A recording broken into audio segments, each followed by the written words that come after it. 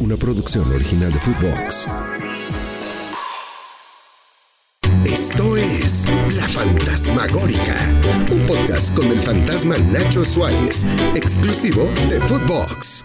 ¿Qué tal, amigos de La Fantasmagórica? Qué bueno que nos acompañan en otra edición de su podcast preferido, que tiene nuevos capítulos los martes y los jueves en esta su temporada 2023. Hoy vamos a hablar de un tema que nada más sucede en España, en Italia, en Inglaterra, en donde ya dije España, en el primer mundo. Las apuestas clandestinas, el arreglo de partidos, el arreglo de árbitros del VAR. Eso nada más sucede allá en esos países.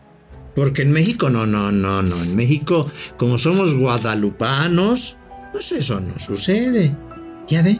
Pues quién sabe por qué no sucede aquí, que parece muy difícil de creer, porque en el primer mundo se han comprobado, hay castigados, hay dueños que fueron a la cárcel, equipos que se fueron descendidos de categoría, a la segunda hasta la tercera, y ahí se han encontrado evidencias de arreglos de partidos, de amaños y de todo. Pero en México no. En México somos guadalupanos y jamás de los jamases ha pasado ahí. ¿Cómo van a creer? Imagínese usted, eso no ha pasado en México. Dicen que no ha pasado. Que no los hayan cachado es diferente. Y es que voy a hablar de este tema por lo que sucedió hoy en Bolivia. Se dieron a conocer, el presidente de la Federación de Bolivia dio a conocer audios que comprometen y que señalan cómo se arreglan los partidos actualmente. Se tuvo que suspender el fútbol boliviano, la liga boliviana. Pero seguramente si usted no oyó, pues hay que ponerlo en contexto. Escuche este audio que fue proporcionado por el mismo presidente de la Federación Boliviana, donde se oye al dueño de un equipo hablando con un árbitro, arreglándose, diciendo qué se tiene que hacer, cómo tenían que ir el primer tiempo, cómo tenían que ir al siguiente partido, al terminar el partido, y cuánto le iba a pagar. 3 mangos, $3,000 por arreglar el partido al árbitro. Pero vamos a oírlo, ponga atención a lo que va a escuchar y luego platicamos. ¿Estás solo? Sí, Doc, no podía hablar y estaba con mi celular apagado, le cuento. Ah, ya. Escúchame. 2 cosas. ¿Estás solo, no? Sí, Doc, justo me he alejado de los muchachos. Ya, ok. Mira, ya. Nosotros necesitamos 5 goles en el partido. Sí o sí tiene que haber, ya. La cuota no está pagando lo que queríamos porque, o sea, es mucho más goles para recibir más, pero es un golpe duro, sería para nosotros. Entonces, en el partido tiene que haber 5 goles, indistintamente quién sea. Pero es importante que hayan 3 en el primer tiempo, ¿ya? Ya vos puedes cobrarnos penal a nosotros, no te preocupes, ya, falta cerca, o sea, inducirlo a que nos lo hagan esos 3 goles en el primer tiempo, ya, hay 3 verdes ahí para en tus manos, ya. Ya, perfecto, Doc. 3 y mira, yo estoy intentando de que te pongan de VAR para contra Independiente, porque ahí ya queremos hacer la cosa más grande. Porque por el resultado anterior que tuvimos con Nacional no está pagando bien. ¿Ya? Ya. Ahora, Doc, con Nacional usted también ha hablado. Y ya hablé, ya. Entonces no hay problema. Podés cobrar ya un penal, entonces el que más o menos el que va a hacer la Mustafa, ¿ya? Ya. Entonces, pero velo más por nuestro lado, digamos, o sea, siempre está aquí porque con nosotros no va a haber lío. Ya hablé con Alejandro también, tranquilo vos. ¿Con Mancilla? Lo voy a volver a llamar, ya, y para hacer bien las cosas. Entonces vos hacer tu trabajo, hacerlo, por favor, que te das 3 el primer tiempo y 5 ya. ¿Lo escuchó? No importaba quién fuera ganando, pero en el primer tiempo tenían que ir 3 goles, o tenían que haber anotado 3 goles para cobrar. Y al final del partido tenía que haber otros 2. Y el presidente del equipo que estaba arreglando a ese árbitro con el que estaba hablando dijo: no importa si me marcas penales a mí, pero el chiste es de que al primer tiempo tienen que caer 3 goles. Y al final del partido no importa si nos meten 3, si metemos 2, si metemos 4 y ellos 1, tiene que haber 5 goles en el partido.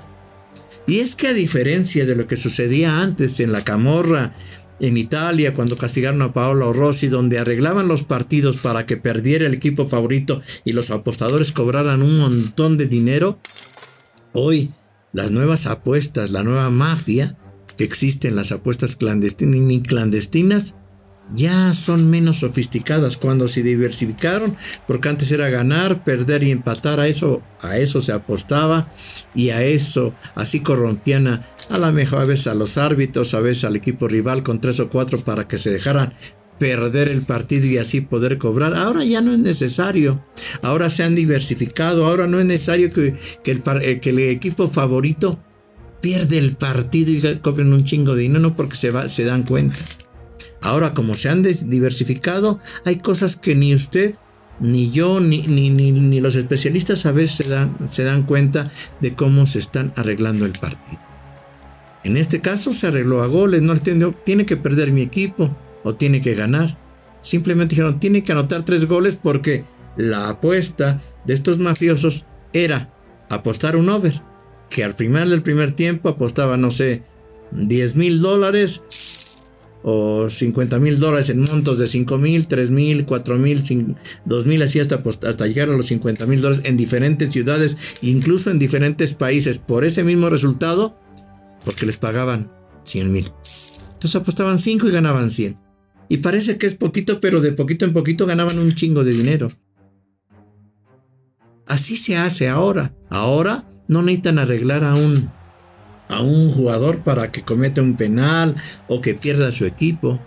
Ahora en las apuestas, en los casinos, se apuesta a cuántos tiros de esquina habrá.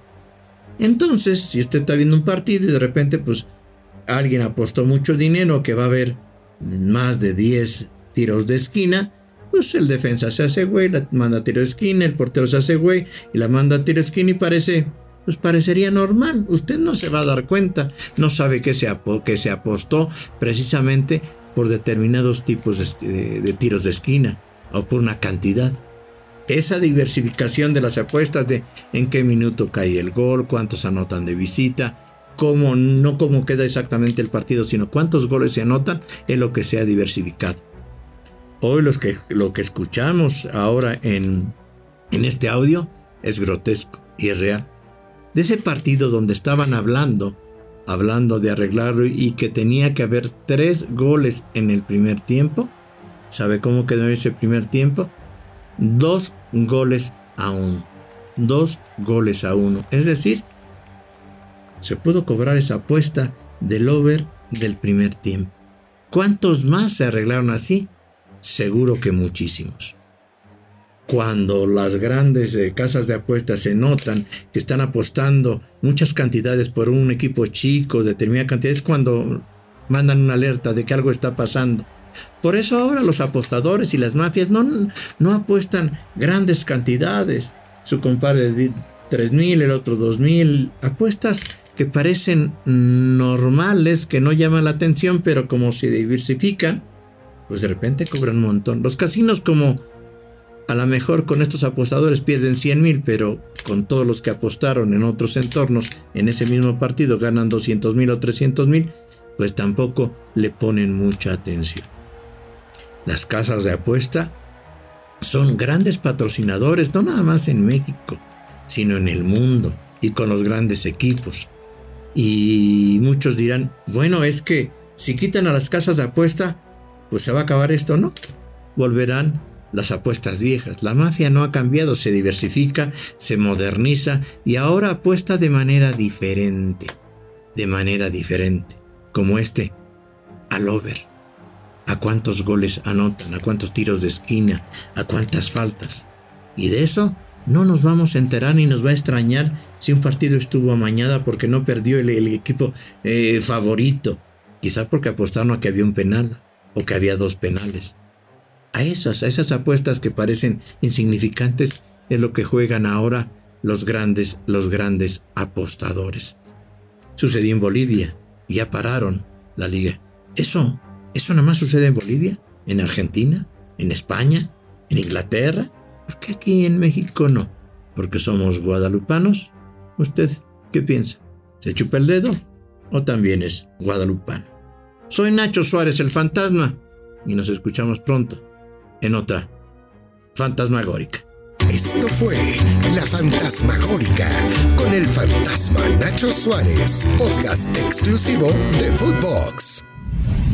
Una producción original de Footbox.